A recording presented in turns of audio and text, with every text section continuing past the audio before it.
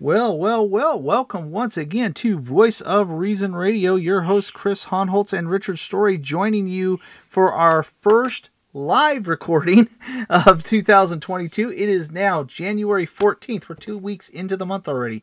That seems a little bizarre, but we are into the month of January. It is a brand new year. Thank you for giving us a few weeks off. I owe y'all a little bit of an apology. I was supposed to do 2 reruns back to back, and well, the second week with the holidays and all kinds of stuff, I kind of forgot.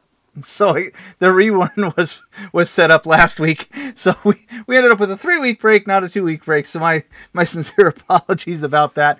But we are still very grateful that you guys were tuning in and listening to them. Really hope you enjoyed the last program we shared. It's from a few years ago with our good friend Nate Pickowitz. His book that we interviewed him about, Reviving New England. I still think was such a fantastic book.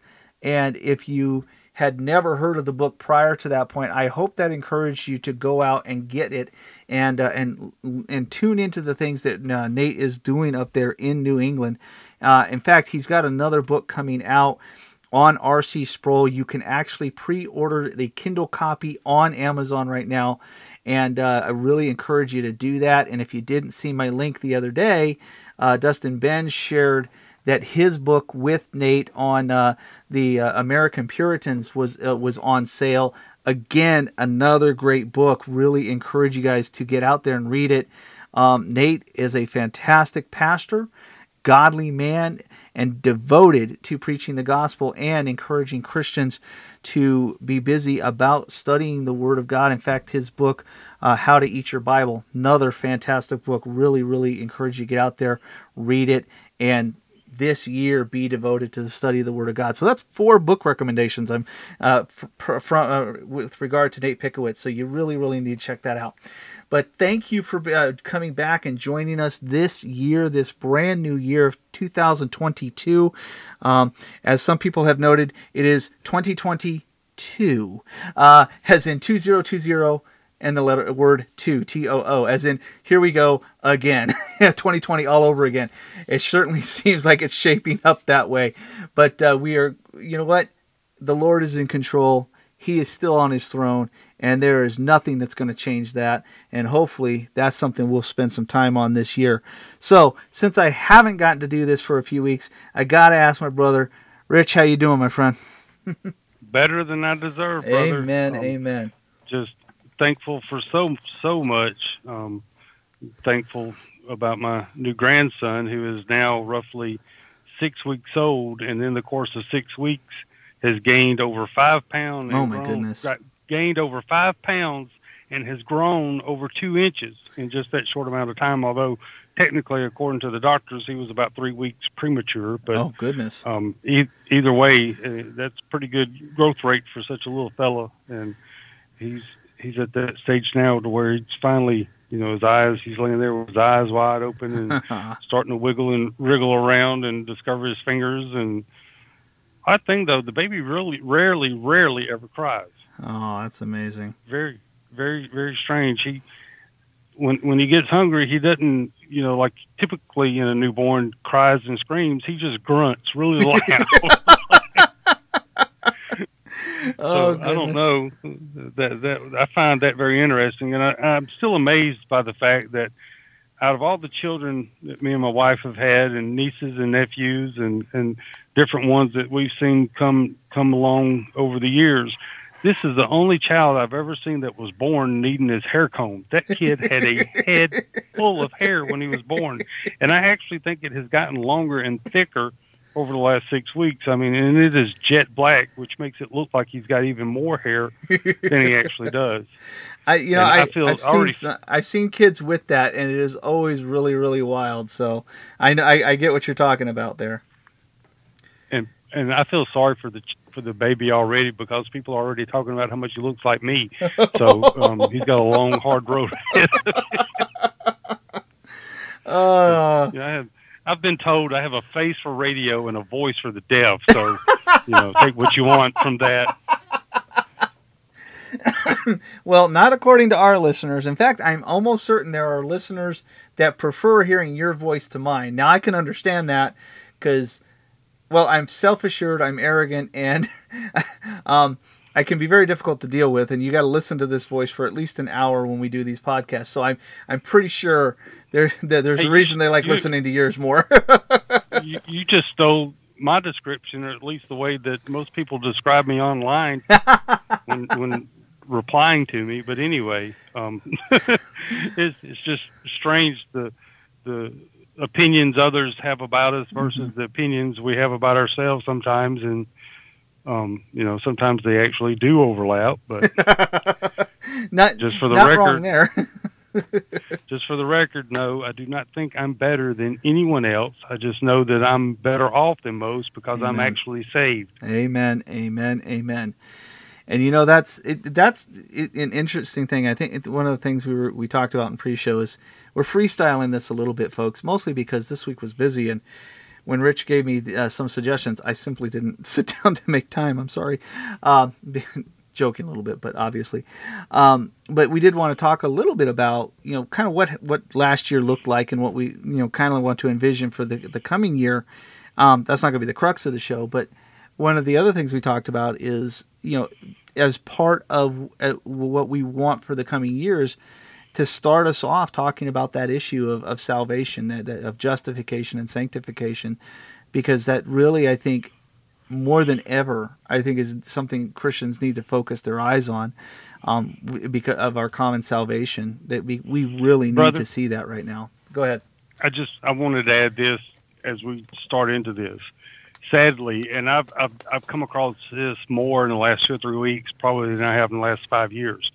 There is such a huge misunderstanding between justification and sanctification among Protestant professing Christians. I'm not talking about Roman Catholics and some of the cults or whatever label you want to put on some of these works righteous type religions. I'm talking among Protestant professing Christians, such as solid Bible believing Presbyterians, Southern Baptists, non-denominations. That sadly, those two words are almost taboo in today's church culture, because for whatever reason, either they're considered to be preaching about legalism, but justification, sanctification, and admonishing the congregation to pursue a life of holiness have all but been laid to the wayside in lieu of other topics. And granted, if a pastor's exegeting the Bible and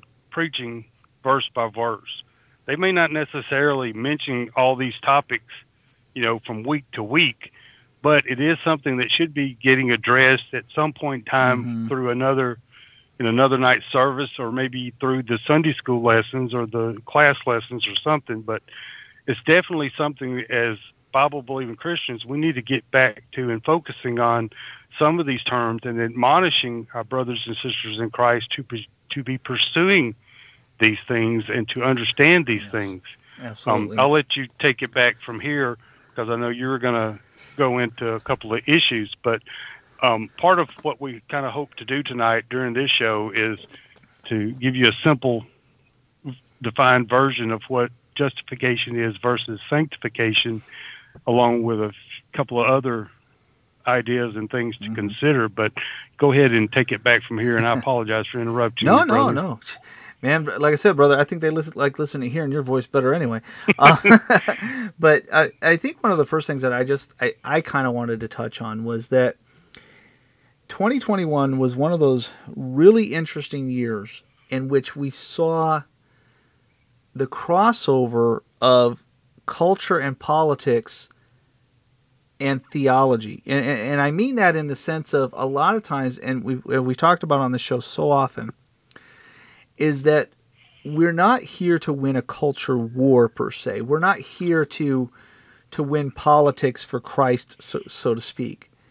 But 2020 and 2021 in particular, we saw where the world of popular culture and the world of politics encroached upon and crossed over into that realm where the church has to be able to kind of draw a line and say, no, you're not coming in here.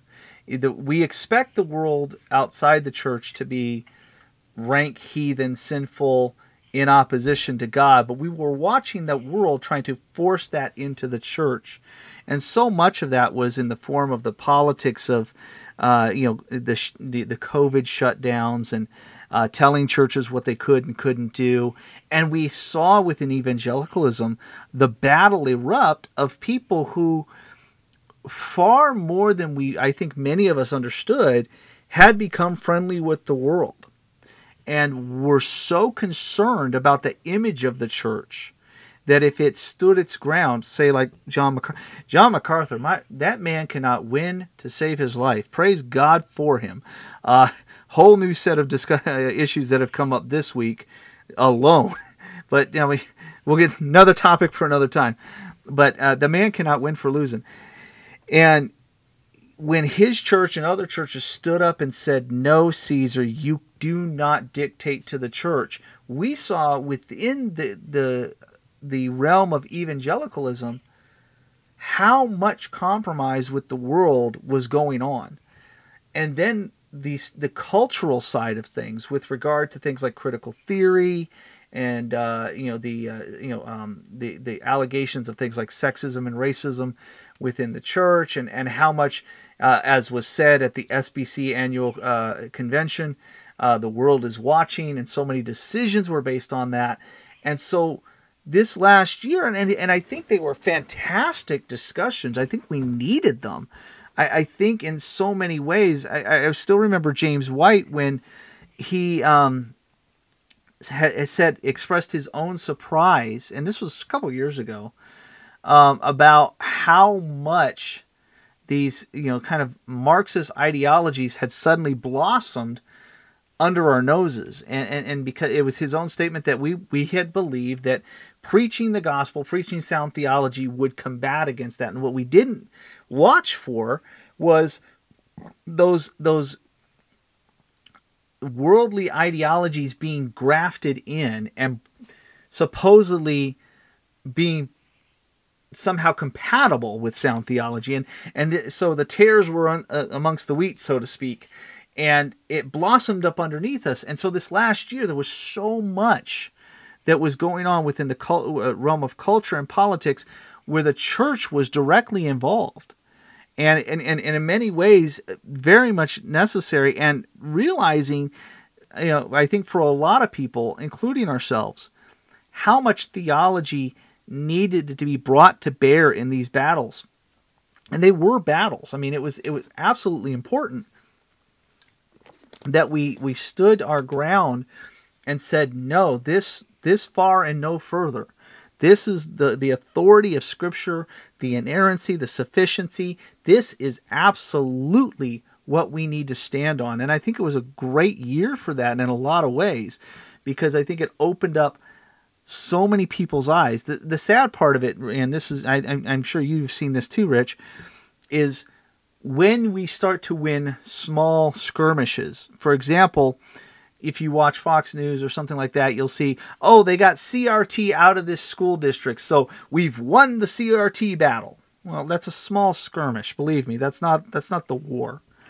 But unfortunately, when we as individuals think that the enemy is, so to speak, is this particular weapon, which was maybe CRT, or in this particular issue, church closures. When we win those particular battles, we think we've won the war. And so sometimes our eyes get taken off the fight. But that's a danger and a ditch that we fall into. But I think what it did do, Rich, and I'd love to hear your thoughts on it. I think what we saw in so many ways was the application of sound biblical theology against the weapons of the world. And I think that was fantastic to watch, but what we also saw was how desperately corrupted the evangelical machine has become. And getting back, just kind of briefly touching on John MacArthur, that really happened in like full bloom this week, when somebody took a sermon from a year ago, edited it, and made it sound like John MacArthur was trying to say, oh, there can be no government-sponsored religious freedom because Christianity is the only true religion, therefore government, and somehow it construed to say government's going to enforce Christianity. And every big Eva personality went berserk. I mean, this was a sermon from a year ago, and now it suddenly comes up. Coincidentally, right in the same week that he's calling on churches to preach against sexual immorality. Another topic for another time. And yet, Megan Basham over at Daily Wire says, point of order, there was a fuller sermon, and this segment was edited. Here's the rest of it. And it totally changed what John MacArthur was saying. Well, when she wrote that article, the evangelical machine went berserk. And every big Eva name came out with articles and social media responses attacking her. So, I mean, I think what we saw in this last year, Rich, was not only the church stepping up and saying, this far and no further, we stand on the sufficiency of Scripture. We stand on the authority of Scripture. But we also saw the corruption within the professing church that was desperate to tear the Bible out from under the church. Would you say that was probably a good synopsis of what we saw this last year? Well, I think the way you worded it is perfect. The professing church. I think actually everything that's transpired has actually been a blessing in a way, because it has definitely helped to determine and be able to see who the true body of Christ is versus those that are just professing to be part of the body, because so many anti-biblical ways of thought are being embraced by so many of these big Eva type personalities that it's becoming more clear and clear, who is actually expressing fruit of the Spirit and fruit of Christ-likeness and growing in holiness and departure from the world. I posted this the other day, and I think it's kind of appropriate now. I said, we live in an age where millions of people have been churched, but few have been saved. This is evidenced by their love for sin over true love in Christ. And sadly, we're seeing the fruit of loving the world being expressed by so many professing Christians who are trying to hold the world under one arm and trying to cling to Christ in the other arm. And as we know, the Bible specifically states that you cannot be in Christ and be of the world or in the world or love the world. Mm-hmm. And that's what I see being done, is that they have a huge love for the world and the approval of the world. For some reason, so many of these big Eva-type personalities find their comfort and find their identity in the way the world looks at them and what they're saying versus being approved by Christ in what they say and how they act, if that makes any sense. No, but, absolutely. Some of these issues, when it comes to CRT and racial reconciliation, they're trying to embrace worldly ideologies and bring it into the church. No, all we need is the Bible. Period. Yep. You look across the state of Christianity in America now, and you've got almost every denomination has split over the issue of homosexuality and whether someone can be a practicing homosexual and be a Christian. And entire denominations have split over that issue. And surprisingly enough, the SBC has not gotten to that point yet, but we have seen both solid men of the Bible leave the SBC, and we've seen some that should have never been admitted to the SBC to begin with leave the SBC, and some of those big Eva personalities are among those that have left the SBC and have basically thrown the Bible to the wayside and picked up worldly ideologies and worldly way of thinking and have been promoting that over what Scripture actually teaches and actually says. And I know it made a round again the other day, the clip from J.D. Greear basically apologizing to the LGBTQ community for the way that they've been treated. If they're going to do that, why not apologize to liars and thieves and murderers and all these others. And when it comes to the issue of sexual immorality, yes, we need to be preaching against that, but all forms of sexual immorality. Mm-hmm. The problem is, among professing Christians, sexual immorality has become the norm, meaning that either they're watching stuff they shouldn't watch, they're looking at magazines they shouldn't look at, they're listening to music they shouldn't listen to, they're actually practicing in things that they should not, and they don't want to condemn someone else that is guilty of sexual immorality because they're guilty of doing it themselves. Yeah. I saw a study not long ago, and you can take these studies with a grain of salt, but pornography, according to this Barna study, was rampant within professing evangelical churches today, even among pastors and deacons and elders, and the list goes on and on and on. And it doesn't stop there. Our entire culture bombards us constantly with images and music, and you can't turn on a commercial. If you're watching a streaming show that has commercials, every other commercial is just engulfed with some form of sexual immorality, not to mention the television shows and the movies. I mean, to a point to where, 50 years ago, if they even eluded at a man and woman that were not married, that were engaged in those type of acts, that would have been taboo. That would have never been allowed on television. Now you've got it being promoted, and it's become normalized. So when you've got a body or evangelical churches or professing churches that are constantly seeing this, and it's being programmed into their mind and programmed into their way of thinking, it's going to bleed over into the other aspects of their theology and doctrine and the way they view the Bible, because once you start trying to make excuses for one sin, next thing you know, the door is blown wide open and you're making excuses for all types of sin. Mm-hmm. And I think that's what we've seen. And it's, like I said, I think in a way it can be a blessing because so many of these big evil personalities and certain denominations and groups and coalitions, or whatever the labels you want to put on them, have made it obvious they're walking in the world. They're not walking in Christ.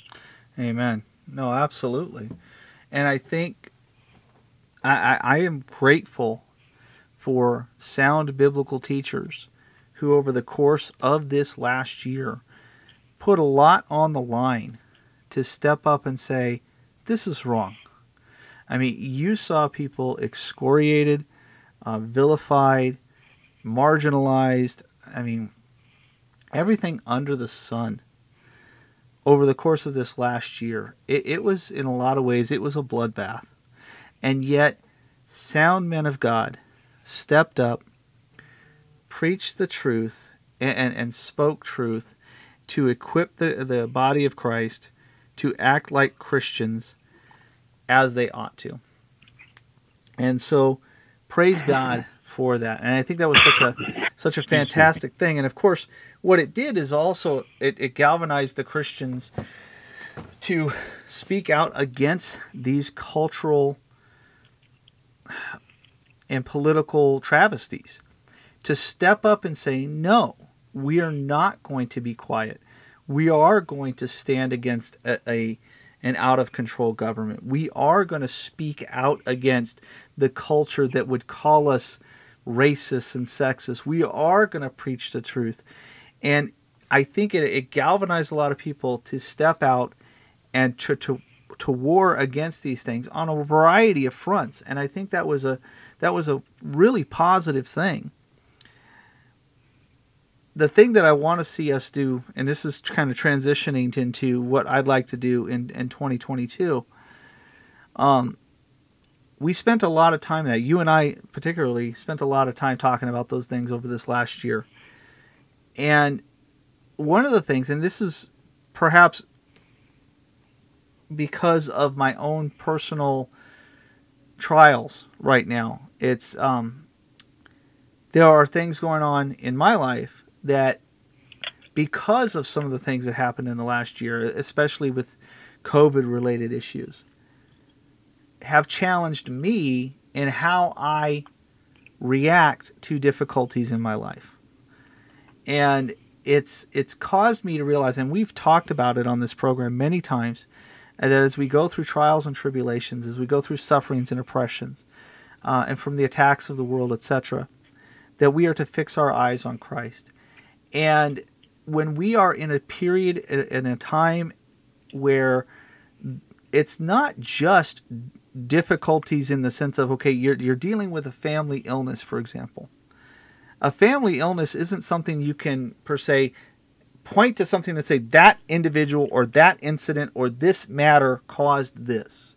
It's a trial and a tribulation. You may be the one who's sick. It could be a loved one who is sick. You may be going through, the stress and strain of caring for someone in severe health decline, etc. That's, in some ways, one of those things where we can go, I can't war against this per se. I can go to the doctor. I can work to deal with the financial aspect. I can deal with hospital stuff. And there's a lot of stress and strain and difficulty and heartbreak and emotional drain that comes from that. But in that sense, sometimes, and I don't want to say it's easier, that's not the phrase I want to use, but it can be where it makes sense to lean upon Christ.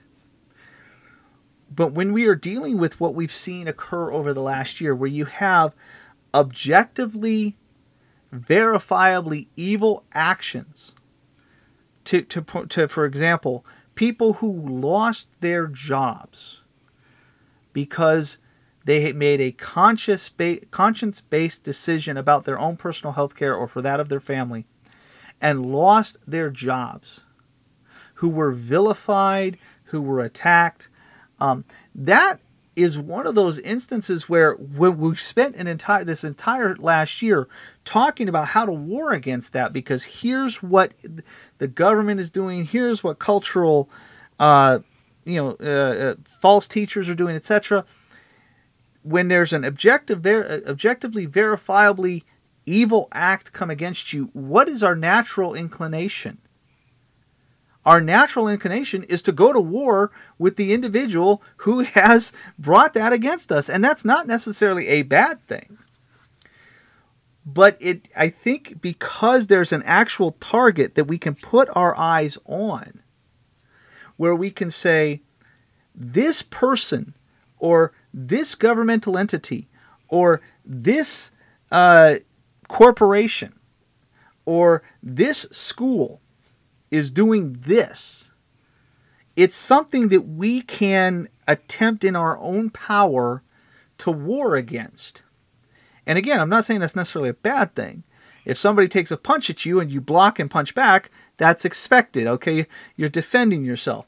So I'm not saying that we shouldn't defend ourselves. I'm just saying that's where our focus can land. And because of that, because our focus can land there, I think there is a temptation to do like Peter when he stepped out on out of the boat and onto the water. See, as Peter kept his eyes on Christ, he walked on the water in the midst of a scary, terrifying storm. But when he took his eyes off Christ and looked to the waves, what happened? He sank. And I think when we have something like what we've watched over this last year, where we feel like we can do battle, where do we put our eyes? On the battle. And that's certainly what's things that have happened in my case. And I'm not going to go into the details. I know some of you kind of know what's going on, but just to say that there have been issues in my situation where that's where my eyes were. The problem comes when we can't win the battle. See, Rich, I think that was one thing we didn't really talk about this last year, at least not extensively. What if we can't win the battle? What if we can't win the culture war? What if we can't defeat the politics? We just had a Supreme Court decision that said the feds overreached by using OSHA to try and enforce a vaccine mandate. Now that's a great victory. Praise God for that. I will say, and we've talked about this, we are definitely a Romans 1 culture. God has definitely given us America over to a debased mind. No question about that. But if you watch what's happened in this full year under the Biden regime, they have not accomplished near as much as that they would have liked. The only way we can explain that is by God's grace and his restraining hand. I mean, you have two Democrats who are the most hated Democrats in all of history right now because they're not towing the party line. When is the last time you've ever heard that? When is the last time you heard of a Democrat-owned machine gummed up by its own people? That's only by the grace of God. So praise God for those things. But what would have happened if the Supreme Court had not ruled in that way? What if they had said, OSHA has the authority? Rich, I think we would have had a lot of Christians very, very confused. Because I don't know how well, at least I won't speak for any other place. I know my pastors have done a very good job because my pastors have been spending time reminding me of things they've taught us. I don't know how well a job those of us who do like podcasting and blogging have done to say, how do we then live in light of these things, especially if God allows it to go pear-shaped? I think that's something we want to talk about this year. Would you agree? Oh, yeah, absolutely. We always need to be reminded about, how do we live visiting this earth during times of chaos and trouble. But even what we witnessing or what we have witnessed and are witnessing now in America is still nothing compared to what the first century disciples and the apostles experienced, because at the moment we don't have people trying to kill us over what we profess as Christians. That time may be coming down the road, and we see it in Canada where pastors are taking a stand on biblical truth and are potentially facing being jailed over preaching what the Bible says. In America, we have not quite gotten there yet, but you can see little things here and there starting to grow as weeds coming into even the body of church that may lead us to that point somewhere in the near future. One thing that in all of this, we need to remember, no matter how bad the situation is for us at that moment, it could always be worse, because you can look around the world and see where Christians are having to hide and flee for their lives when it comes to even owning a piece of paper pulled from the Bible, or trying to have some type of service, and they've got to have people watching to make sure that the goon squad's not about to bust in and gun them all down. I know that when we're in that storm, it's hard to remember that someone somewhere else is going through a worse storm than you are. It does not diminish what you're going through, but ultimately, regardless of what's going on in the world around us, what's going on in our own lives, if we are truly saved in Christ, there's a word for it, and that's called sanctification. That's what, like I said at the beginning of the show, that's a word that is not preached on or talked about nearly as much as what it should be. And as true Bible-believing, true born-again Christians, we will go through the process of sanctification, just like a flower growing out in the yard. It grows from the sunshine that the Lord beams down on it. But that same sunshine can also dry and wither that flower unless it's nourished and taken care of. And that's the same with our spiritual walk. Christ will allow us to go through trials and tribulation in order to conform us to his image and to grow us and to make us more like him while we're here. The Bible talks about continually being given over to the image of Christ. It's a continual, ongoing thing, day in and day out. As unpleasant as trials, suffering, tribulation, persecution, as hard as all those are to endure and to bear, we have to remember God has a plan and a purpose in all of it. We may not see or know it now. We may not ever see or know or completely understand it while we're walking this earth, but at some point in time in eternity, we will see and understand. And as Christians, it is always for our benefit. Now, the problem is people sometimes can't distinguish discipline from sanctification. Discipline can be part of sanctification, but discipline also can be a result of the lack of pursuit of sanctification. Yeah. And for me personally, it all goes back to prayer and your prayer life and what and how you are praying. If you're praying, if you find yourself just constantly praying, Lord, get me out of this situation, without praying, Lord, teach me what I need to understand, teach me to do better, teach me to grow, teach me to learn, open my heart to understand what's going on, open my heart to understand your passages. Sadly, as Christians, for the most part, and I've asked this to many a brother and sister in Christ, prayer life seems to be kind of a secondary issue. We hear and see and talk about daily Bible reading plans and book reading plans and all of this, but how often do we ever examine our own prayer life and try to establish godly prayers in our daily prayer life, meaning what the Bible says about seeking first the kingdom of God, soaking our prayers in thanksgiving. Sadly, most professing Christians are reactionary in their prayers instead of proactive in their prayers, meaning the only time they go to prayer is as a result of something bad going on in their life. Once that's over and everything's calm again, they go back to neglecting prayer. Honestly, I think one point in all of this, regardless of what's going on in the world around us, as true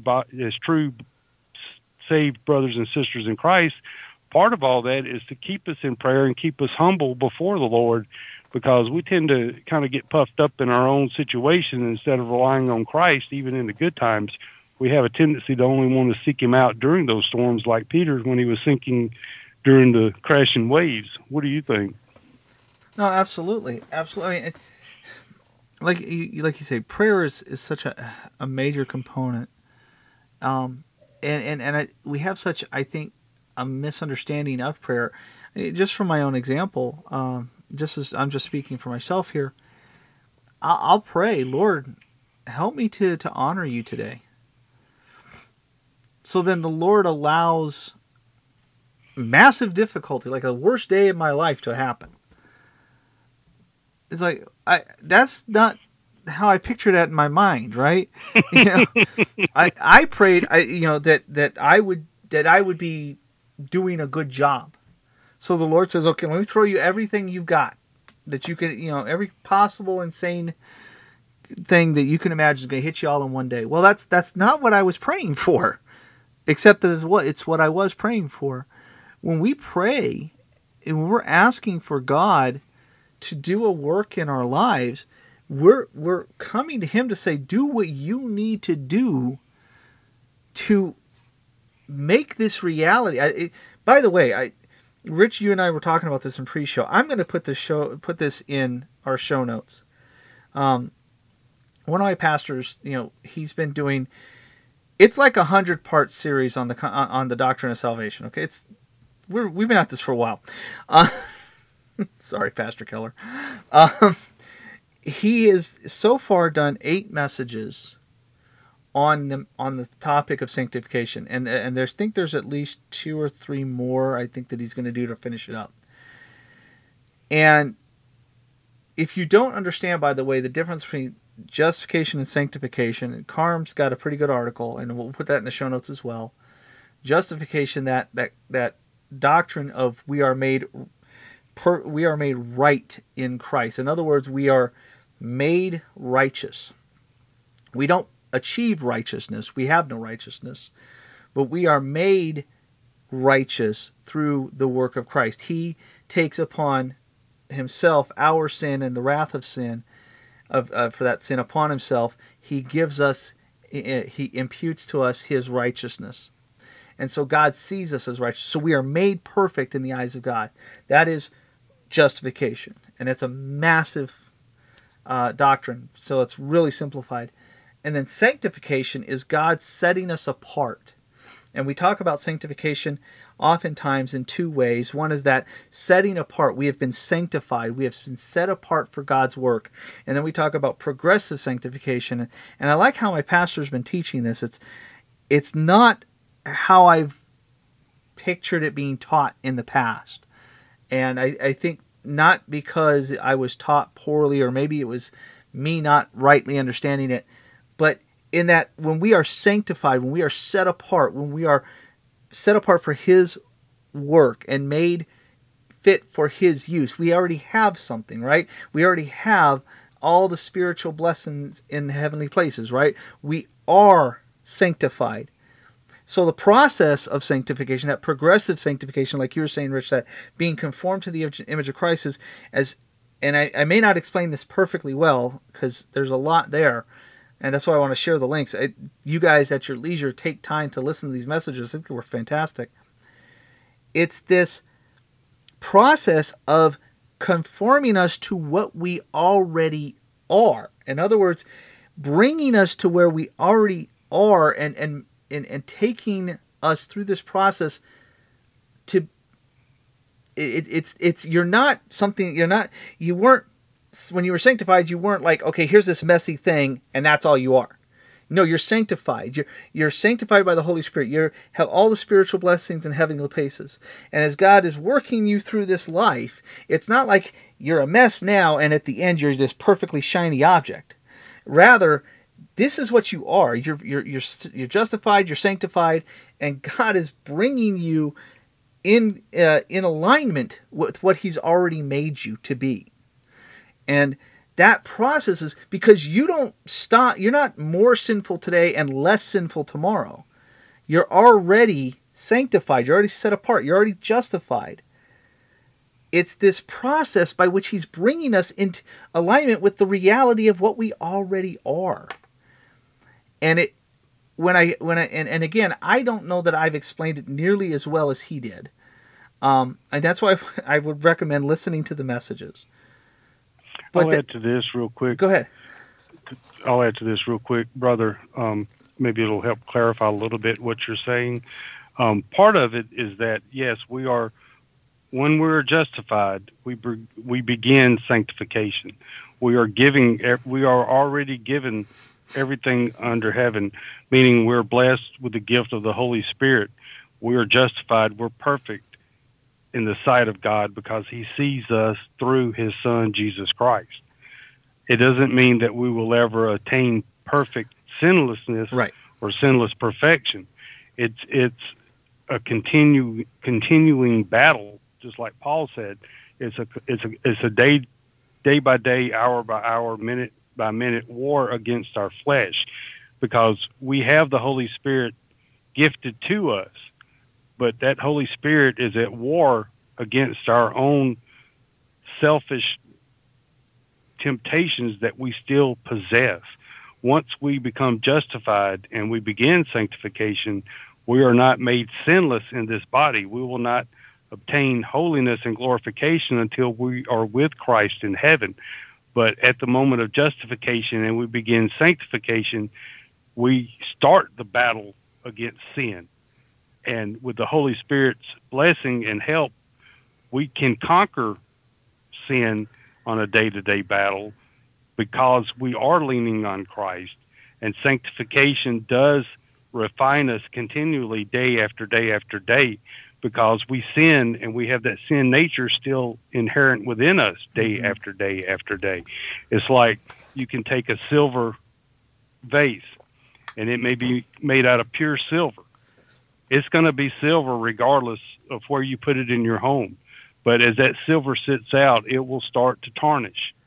And the longer it sits there, not cleaned and not touched and not polished and not refined and not taken care of, that tarnish will engulf that vase to a point to where it's still silver, but it doesn't look like silver anymore. It's got that brown, greenish looking glow about it. Well, not even a glow, but dim light on it.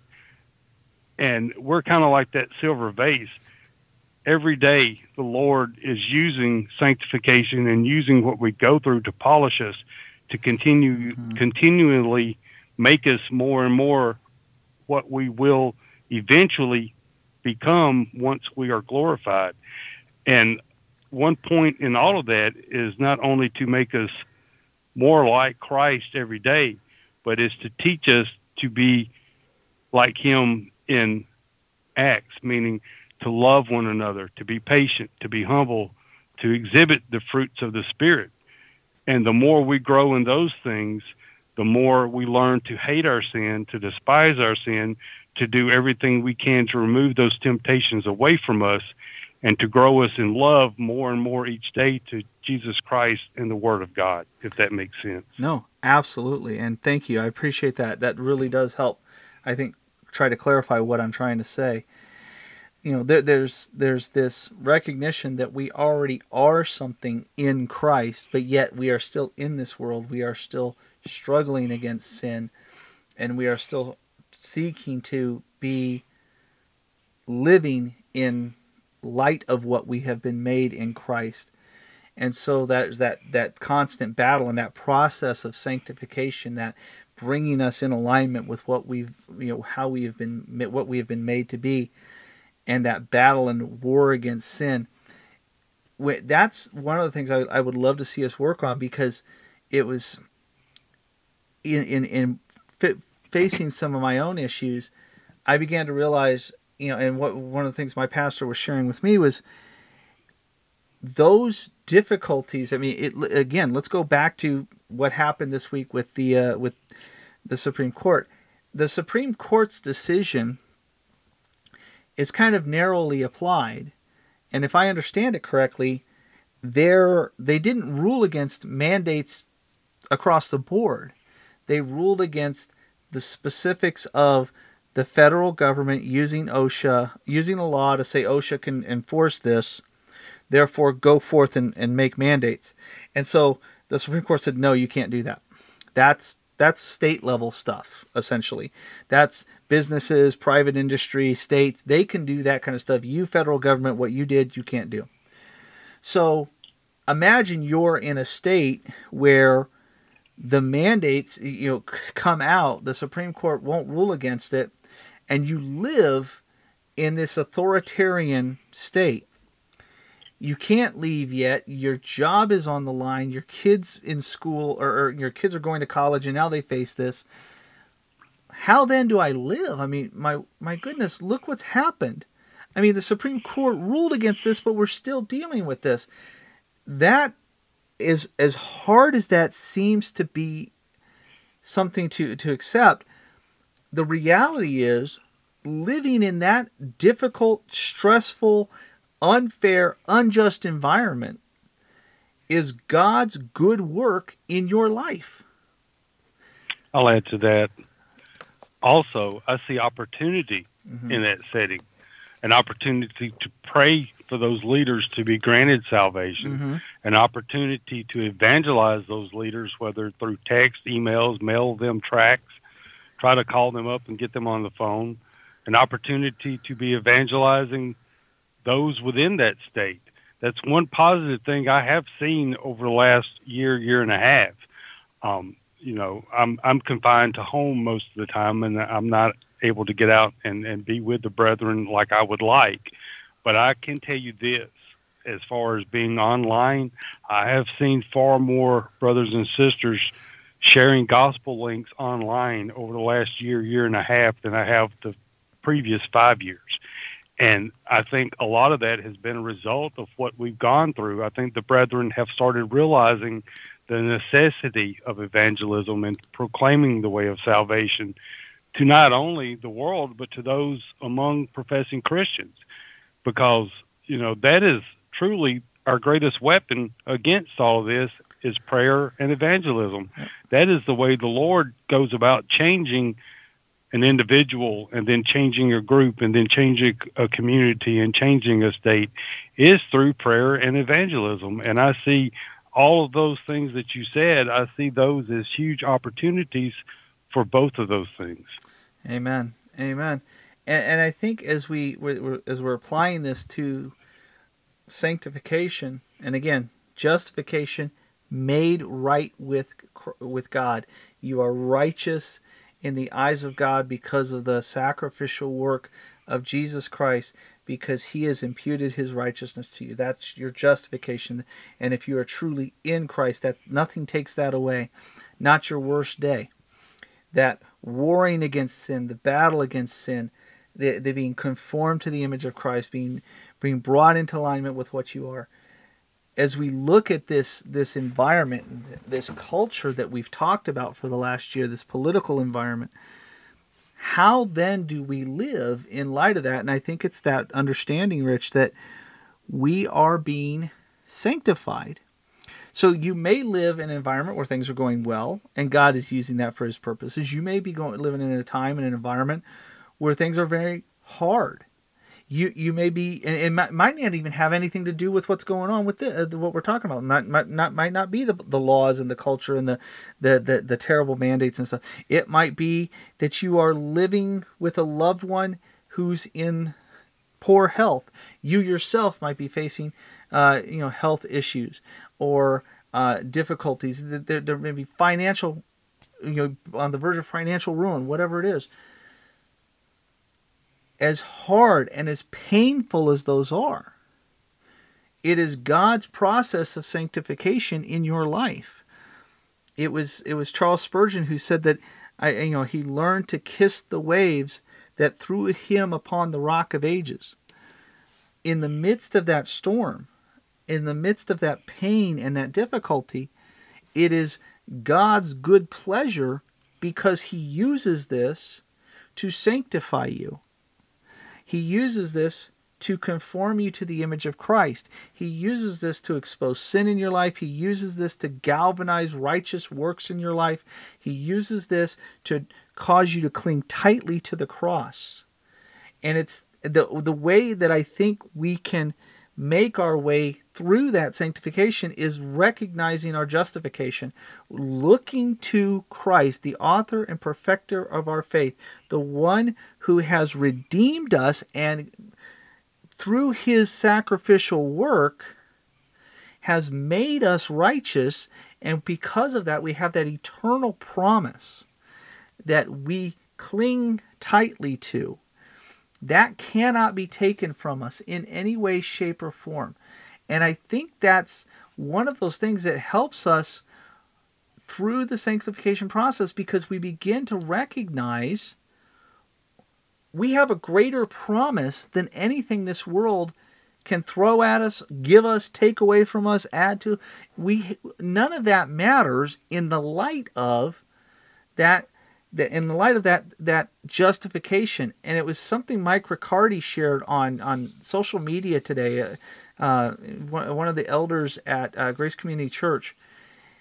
He said, he quoted John Flavel, a Puritan writer, and he says, the quote says, "To the wicked, there can scarcely be a higher gratification and pleasure than to see your carriage under trouble so like their own." In other words, the evil person loves seeing you going through tribulation just like them.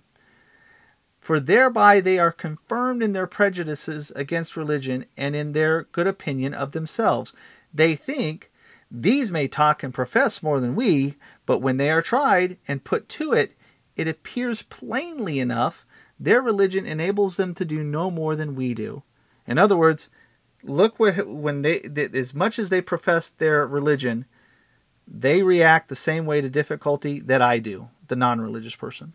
Continuing, he says, "They talk of heaven's glory and their future expectancies,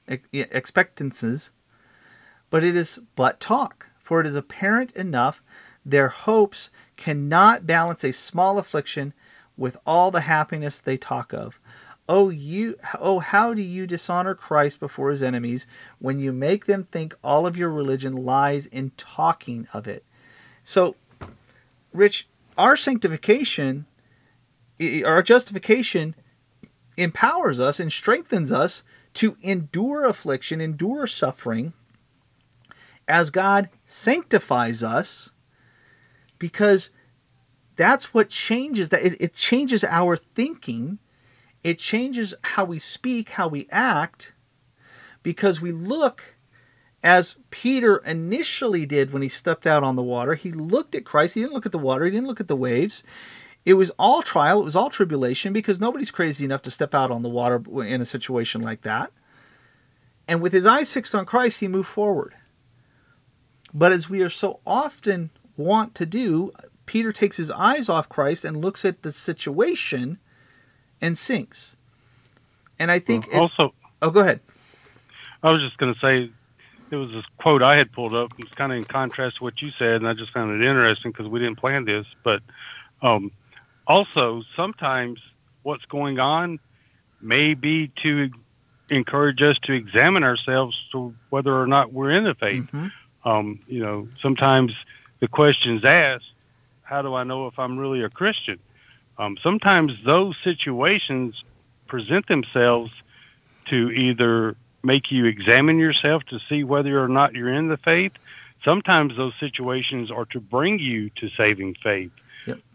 And one of the greatest evidences that you are truly saved in Christ is trials and persecution mm-hmm. and suffering, because it teaches you to hate your sin. J.C. Ryle wrote, "The true Christian hates sin, flees from it, fights against it, considers it his greatest plague, resents the burden of its presence, mourns when he falls under its influence, and longs to be completely delivered from it."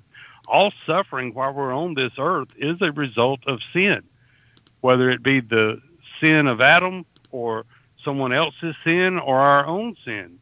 All pain, suffering, and persecution on this earth is the result of sin.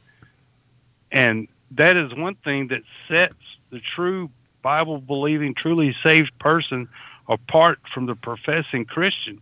It comes down to one simple thing. Are you fighting against sin, or are you embracing it and making a practice of sin and making excuses for your sin?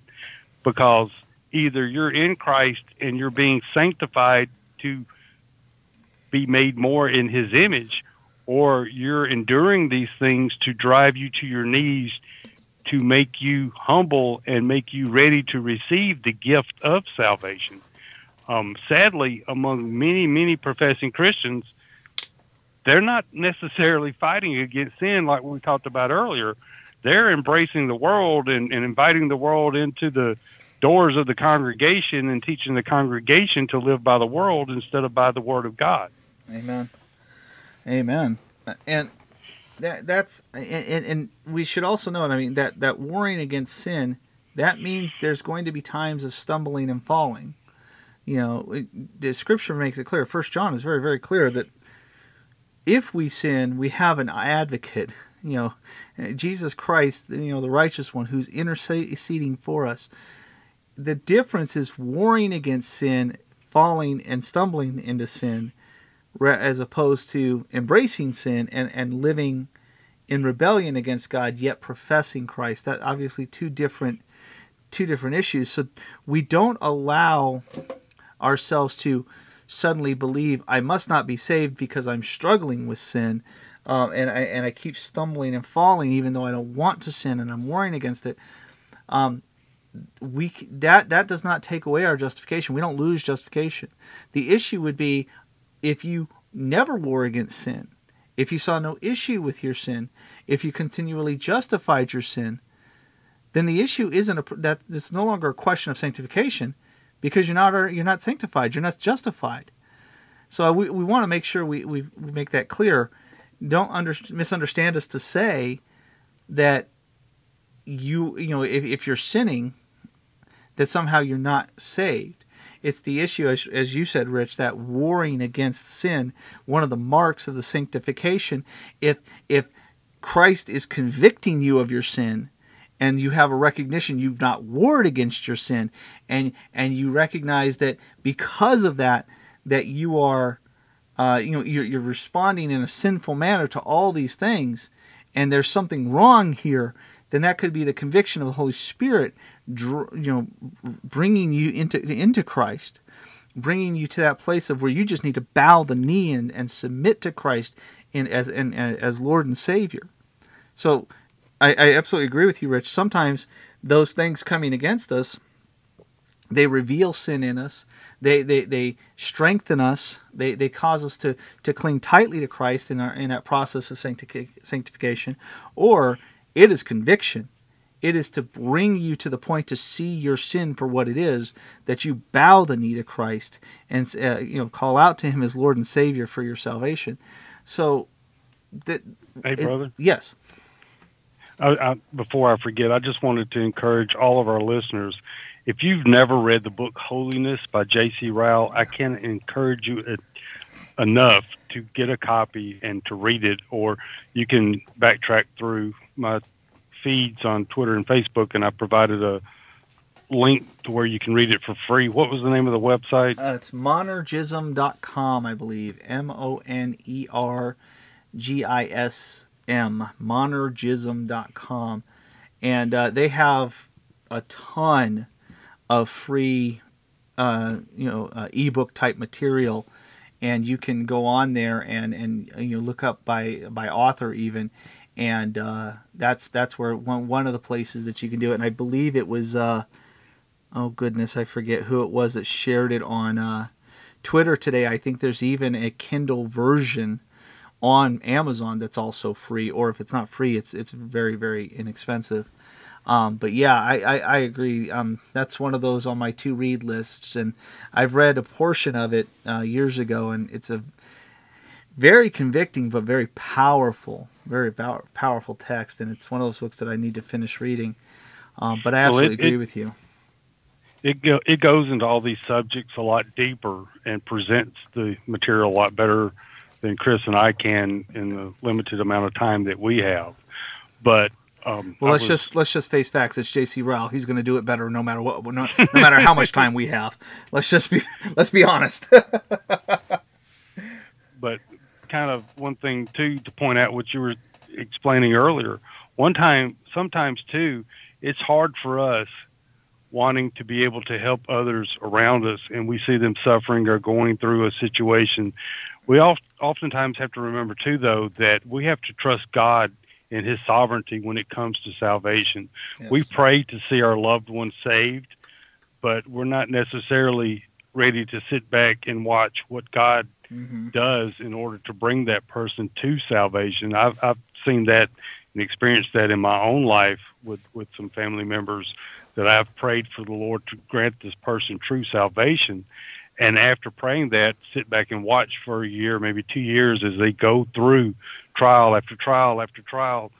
And speaking for my own self in my walk with Christ, at some point I was every type of soil mentioned in the parable of the soil. And sometimes it is a process the Lord will allow you to endure over, say, 10 years.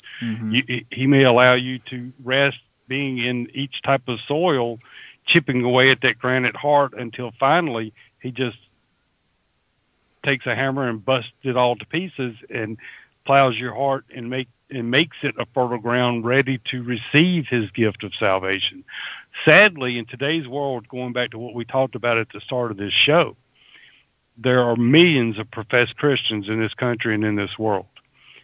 And the problem is, if you can convince and talk someone into being a Christian, someone else can talk them out of Christianity. Yeah. If you are saved in Christ, that's it. You will never lose your salvation. There are things in your life you may do to hinder your sanctification, but you will never lose your salvation.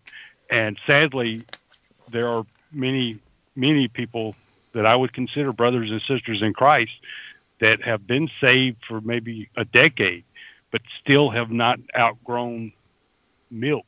Yeah. They're still on baby food. They've not gone and grown like they should because they have not read their Bible. They've not gone to church. They've not been in prayer like they should. They have allowed influences of the world to, kind of trickle in, and they've hindered their sanctification. But I truly believe that if you're saved in Christ, He may allow you to do those things for a limited time, but at some point, your heart is going to be convicted, because even once you're saved, if you're not pursuing holiness and pursuing sanctification, your conscience can still be seared, meaning that you're still making excuses for what you love and for what you do. You know, salvation is one of God's mysteries in how he works it through each individual, and no two individuals will necessarily be alike. You know, and as Christians, when we interact with other professing Christians, sometimes it's hard because we don't know whether we're dealing with an Apollos situation, meaning that this person needs things explained better to them, or whether maybe we're dealing with a Simon the Magician situation to where they come to Christ for what they can get out of it, or whether or not maybe we're dealing with an Ananias and Sapphira. We really never truly know on the surface who or what we're dealing with or what state they're in.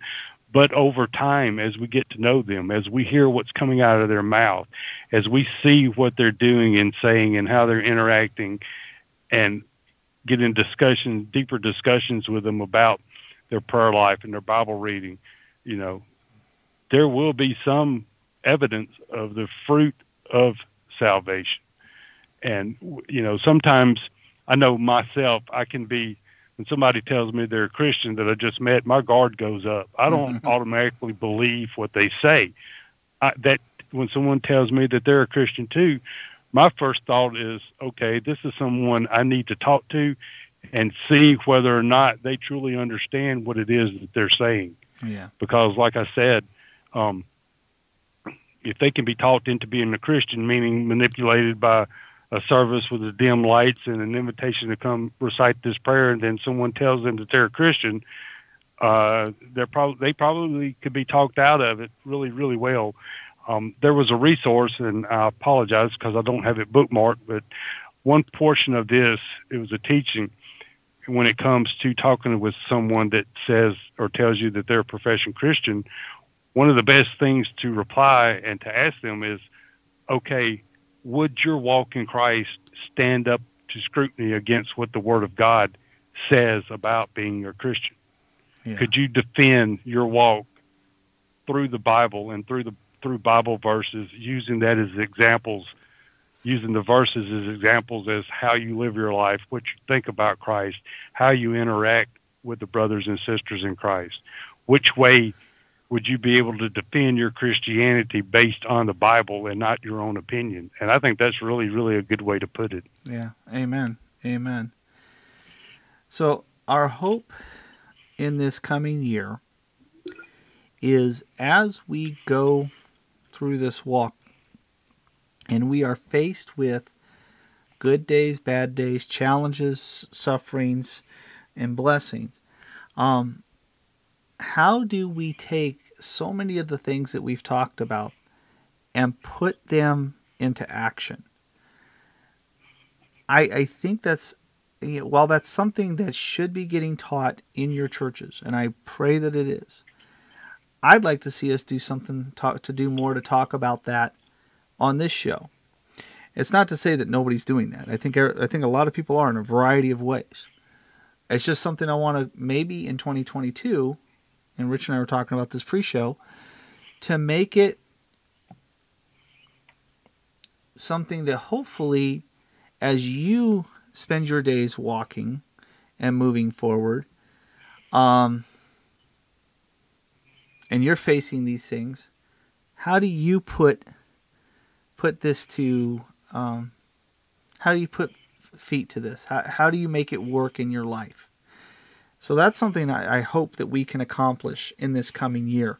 It's not to say that those big topics aren't important and that we're not going to get into them. Certainly we will. But especially for you who take time every week to listen to the program, I would love for Rich and I, to be able to speak directly to you in some way that puts meat on this skeleton, that gives you something that you can put into action, so that when you're faced with a difficult decision, when you're faced with trial or suffering, when you see that there's been this great blessing in your life, but you want to have a proper biblical perspective on it, how do we put this all to work? And so I would love to hear from you. I know Rich would as well. We would love to hear from you about things that you want to hear about in 2022 that will help you put this into action, to put biblical principles, theology, doctrine into action. So we'd love to get questions from you. We've often asked for topic ideas. We've often asked for things that you would love to hear expanded on. And sometimes you guys are really, really great about sending us stuff.